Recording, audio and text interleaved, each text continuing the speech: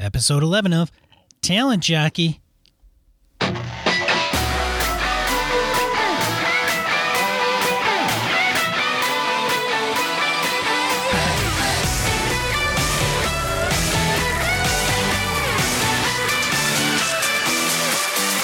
You're listening to Talent Jockey Podcast, a show for job seekers, recruiters, and hiring managers. One of the few jockeys who has never ridden a horse. Your host, Sean Kelly. All right. Thanks for tuning into Talent Jockey. I am your host, Sean, and I provide guidance, insight, advice into the world of talent acquisition. Ooh, it's a cold one outside, let me tell you. At least here in the northern hemisphere of the U.S. I think Florida is even to get down below freezing, which is unusual. I think the warmest place on earth, maybe Australia. I don't know. It's their summer coming up on fall, but I got to think it's warmer there. If you live in Australia and you get this, let me know. Stay warm, folks. Don't let the snow get you down. So today I'm going to talk to you a little bit about why you would want to use a staffing firm. And I'm addressing this to job seekers, not hiring managers. That's another topic. But before I do, I have an announcement to make. So everybody, if you haven't tuned into episode 1, I provide a little bit of insight and background to my professional experience. As you probably know, I worked in staffing and I worked in corporate recruiting. But for the last 18 months, I've been in information security. Okay, scratch your head. And I didn't know quite how to broach that subject with you. Because inside, I think I'm a recruiter. And I tend to have individuals contact me about positions, maybe resume advice. I tune into a lot of articles about the talent industry. But when I was in corporate recruiting, I would meet with customers, typically internal, obviously, and I would field their positions. Hey, I have a requisition, and I would get the details. And sometimes, every once in a while, they would know my background, and they'd say, you know what, maybe you would be interested in taking this position. And most of the times it was for positions that were not overly technical in nature. It wasn't like a programming position. Even though I've dabbled in programming, it wouldn't be one that I would be qualified for. But most of the ones were, like a business analyst, project management. And I had never taken them up on their offers. Not that I would land the position by any means, but I just didn't pursue it. And over time, I had sat down with my manager at the time. I think it was just a one-on-one meeting. And of course, we discussed my career. And, one of the questions was, what do you want to do? Where do you want to go? Where do you see yourself going? And within my mind, I had a couple options. One was to pursue a career in human resources or potentially in information technology because of my background and experience years ago and what I keep up with, because I do keep myself in tune with IT and technology as well. And there was an opportunity that somebody presented to me. And at first I was hesitant because I'd been, again, like I mentioned, presented with opportunities before, but this one was really, how do I put it? I wouldn't say insistent, but it was really, you belong in information technology. You should come and work in the organization. And at the time I thought, you know what, maybe this is that fork in the road where I have to make a decision. So I looked at it and thought, well, what would I be doing? Because I didn't think I could get in and start configuring routers or switches, which is equipment that allows things to be networked together, or deal with systems administration, configuration. And they said, no, the personal side, information security, you probably, do security awareness, deal with some risk, more of the business side of things and the people side of technology and security. So I talked to a couple managers to make sure that, they knew my background and it would work out, I would have their blessing for the most part in information security, and they didn't see a problem and thought I would do well in those areas. And so I took it upon myself to enter the realm of information security. And I had been a fan of information security since I was a kid. And I loved security because I think I was still, infatuated with, the intricacies of systems. And I said, what the heck, let's do it. And I had been in the role for 18 months, and a lot of recruiters that I had worked with, and still I'm sure information technology professionals that are some of my peers and managers, probably scratch their head. Like, how does a recruiter become a member of IT? And to this day, I'm sure there's plenty that are scratching their head. And when I leave, they're gonna say, "Oh, that makes sense," or "He couldn't hack it," or whatever the reason is that they're gonna come up with, and that's okay. I'm all right with that. But over time, I'd get individuals that would come up to me and say, "Hey, how's your new job? How do you like it?" And I would always respond, "Well, it's different." And they'd say, "Well, that's not really giving them a lot of information." And it was always good, but it was different, completely different area, of course. But we had an individual, senior leader in the organization at one point say, there's only one person responsible for your career, and that's you. Now, I do think that managers can help facilitate career growth. I think they can remove obstacles. They can provide advice, guidance. But in the end, it really does come down to you whether or not you want to pursue a particular path or avenue or develop yourself to get to the next level or a different area. And so at this point, I thought to myself, I don't think information security is necessarily the path for me. And, I brought it up to my manager, my current manager, information security manager, and I said, I think they could get a better individual to do my position. Better, more qualified, I guess, would be the proper way to say that. But I had even told him, I said, I've been in recruiting for a while. I've done staffing. I know a bad hire when I see one. And, of course, that's kind of a joke. I don't consider myself a bad hire. I might be a little bit critical, but, I was trying to be reasonable, practical. But, I think that it just isn't the career path for me.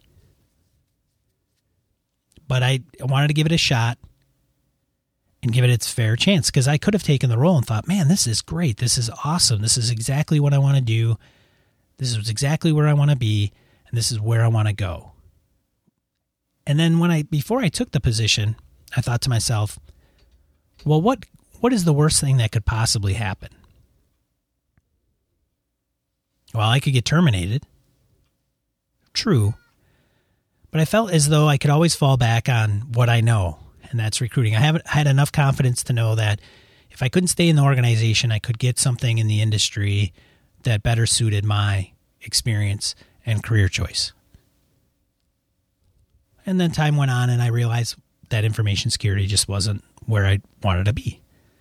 So I have an opportunity to go back to recruiting, and I took it upon myself to say, yeah, I would love to go back and make a difference. And so that's what I'm doing. Effective in March, I will be full-fledged talent jockey. Now, the only difference is that I won't be actively recruiting, which I think some people will think at first. But I'm actually going to be doing a lot of back office policy processes, more of the strategy side of recruiting, which is something that I know to an extent, but not day to day. So I'm really looking forward to working with some of my old peers and helping them be more effective, more efficient, helping out clients, in turn helping clients, because through the recruiting steps and looking at those and being able to make things better. So I'm really, really stoked.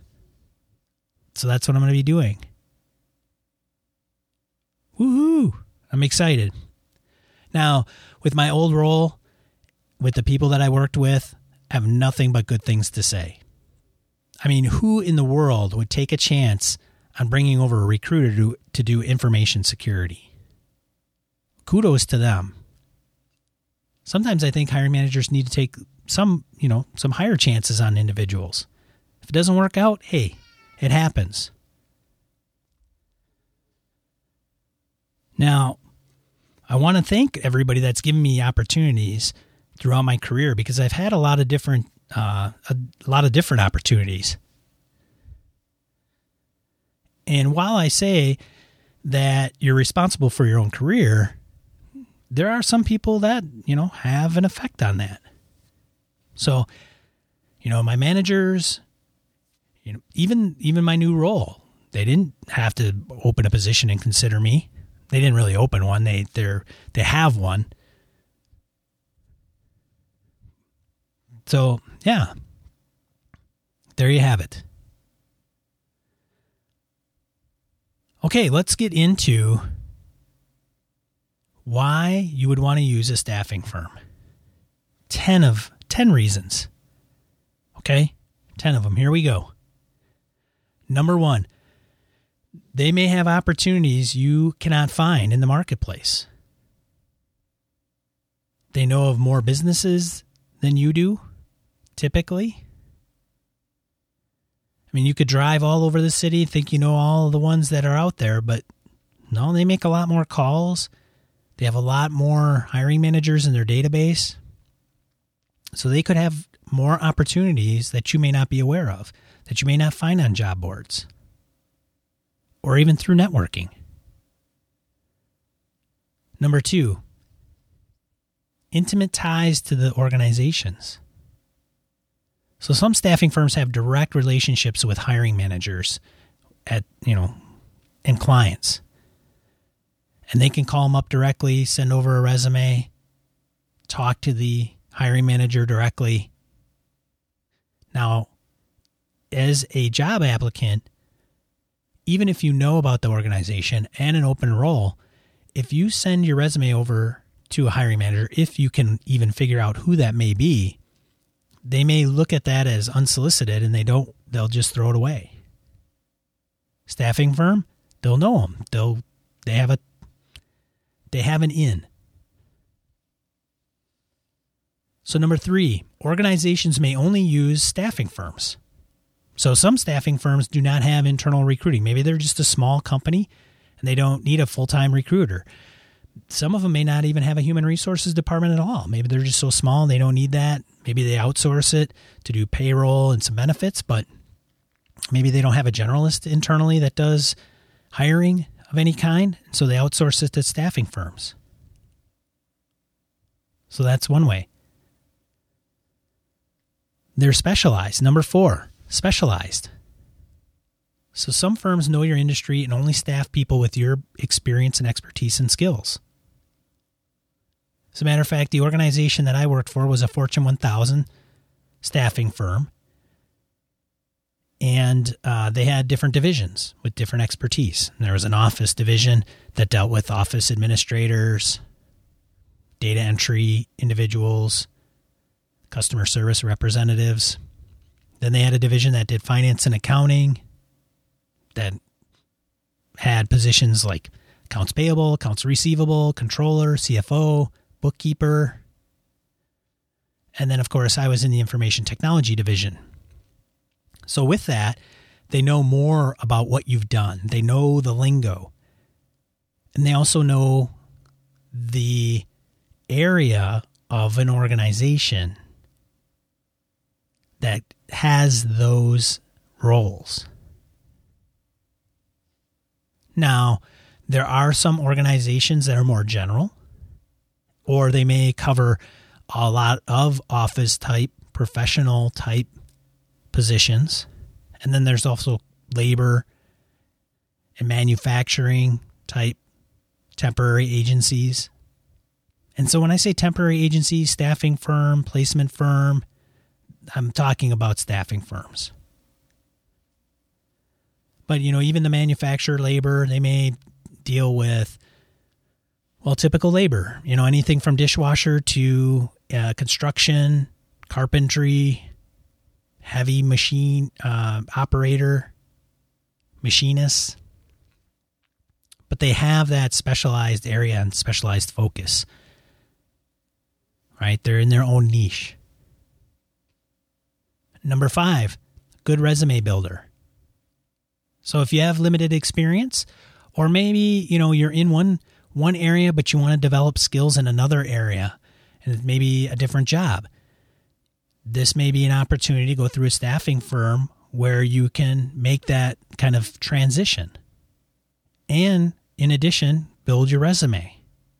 Maybe the last position you did X and Y and a little bit of Z, and you want to develop more of Z. And so this will allow you to get into a position that may have a little more emphasis in that area. So you can build your resume up, fill a gap that you might have. Number 6, it fills the void between jobs. So if you're recently laid off, downsized, terminated, and it's going to take you a little while to find a full-time position, a staffing firm may be able to work quicker, and they usually do. I should say they can work quicker to get you on an assignment, on a temporary assignment or contract assignment with one of their customers, one of their clients. Right? And so instead of, you're laid off, unemployed, it may take you 3 months to find a full-time position, but in those 3 months you work with a staffing firm. They get you something in a couple weeks. Maybe it's an only 1 month assignment. Maybe it's 2. Maybe it's a year. But it allows you to work, get a paycheck, which is nice, keeps you busy, develops your skills, keeps them sharp, and fills that void between positions, which is huge, I think. Number 7, it could always lead to a full-time position. Now, even with temp to hire, contract to hire, when I worked in staffing, I was always conscious of how I positioned a role to a candidate.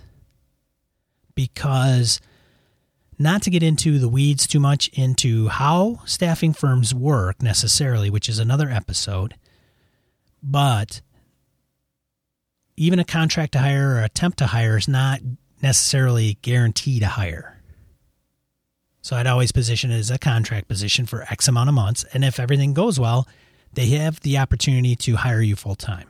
And it may not even be 3 months. Maybe it's 6 months. Because I would rather position it that way than say, it's contract to hire, 3 months go by, and for whatever reason, the company cannot hire you. Maybe it's budget, maybe it's timing. And then, of course, then you're, wait a minute, hold on a second. I thought this was to hire. Where's my offer? All right. So that's something to keep in mind. But anyways, it could lead to a full-time position. It also allows you to try out that company. Organizations that use staffing firms will sometimes go that route so that they have the flexibility and option to either hire you or not hire you, or just try you out until they hire you to make sure it's a fit, kind of like a trial period. Now, some may say, well, can't they do that if they just hired me full time? Well, maybe. It depends on the policy within the organization. You know, there's coaching maybe that has to take place, and performance management, due process in their organization, where if they went through a staffing firm, they can just call the staffing firm and say, hey, we're not going to need the individual past this date. And that could be just because you're not working out. It could be because they just don't have the work for you. Maybe maybe they didn't realize that the work would get done sooner or quicker, which isn't a bad thing. It is what it is. And I'll go into a little bit about how they work so that you have some insight to this. But anyways, number 7 could lead to a full-time position. Number 8, pays well. So again, it depends on the skill set and experience, but there are individuals that do professional contract and temp work.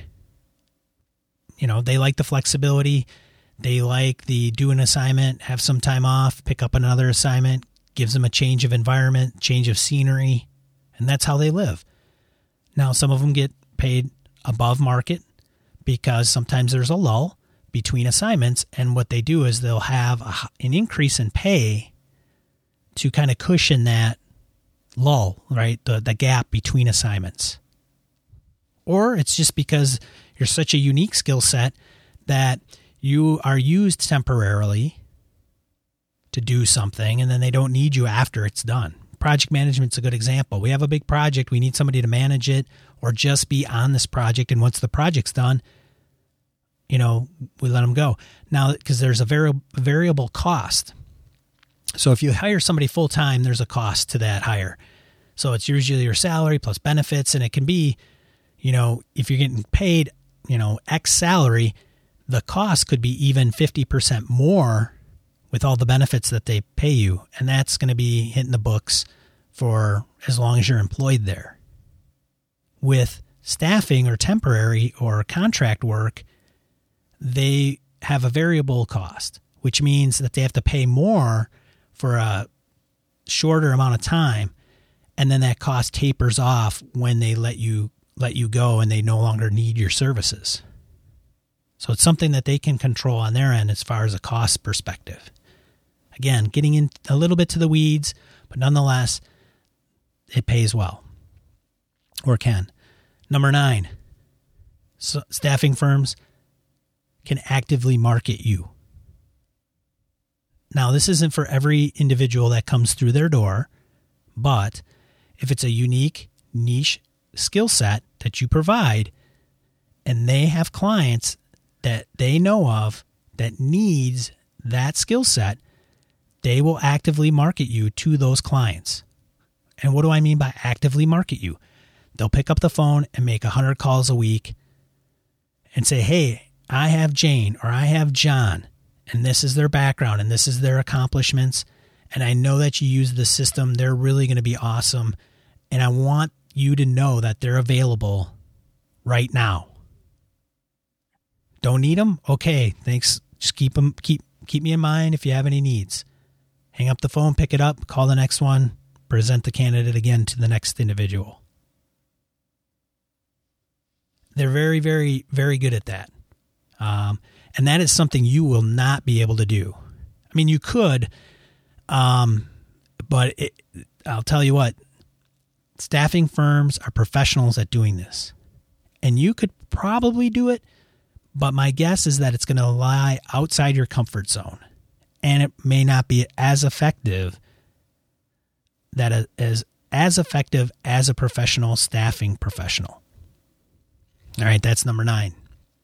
Number 10, benefits. Now, I have to admit that my wife takes care of all the insurance. I say, hey, here's our insurance options. What do we want to do? And she picks them, and I'm like, great, and we go with it. So I'm not all on the loop on Obamacare and how that affects COBRA and all that other, all those other details. However, there are staffing firms that offer benefits, 401k, life, health, dental, vision, accidental death and dismemberment, long-term, short-term disability. Maybe some of them only offer a few of those, but nonetheless, they can offer benefits that you may not have. And some will actually do kind of a trade-off where they may say, we offer benefits, but if you don't want to take them, we can actually pay you salary, maybe $1 or $2 more an hour if you don't take them. And not everybody needs benefits because maybe they're covered under their spouse's insurance and therefore can make maybe a couple bucks more, which goes back to number 8, which pays well. So those are 10 reasons why a job seeker would want to use a staffing firm. And I'll go over them really quick. Number 1, opportunities you may not find. Number 2, they have intimate ties to organizations and companies in the area. Number 3, some organizations may only use staffing firms. It's the only way in. Number 4, they're specialized. Number 5, it's a good way to build your resume. Number 6, fills a void between jobs. Number 7, could lead to a full-time position. Number 8, pays well. Number 9, they can actively market you. And number 10, benefits. If I missed one and you work in staffing and you're listening to this, you can drop me an email and let me know. I will certainly add it to my list. If you have questions about staffing firms, how they work, or something confuses you, maybe you've had an interaction with one and you want some more clarification or a way to approach the staffing firm, let me know. Send me an email. Sean, S-E-A-N is how you spell my name, at talentjockey.com, and I would be more than happy to provide some guidance for you. And, probably put the message on the show and give that to you. I want to thank you for listening to Talent Jockey. I always appreciate it. I really, really do. And I look forward to the next episode to talk to you a little bit more about the talent acquisition industry. If you have found some of this valuable, there's iTunes. I mentioned that before. Leave me a review. You don't even have to type anything in there. Just leave a star rating if you want. But if you know somebody that may be able to benefit from some of the advice that I'm giving, let them know. If you want to comment on this episode, just go to talentjockey.com/011. And if you see one of my previous episodes, that's how you can forward the link. It's talentjockey.com/ the number of the episode. And the person can just go to the website and listen directly from there, or they can download it. But yeah, some resources for individuals. Hey, but I'm going to get going. It's late. It's cold out there. Stay warm. And keep on trucking.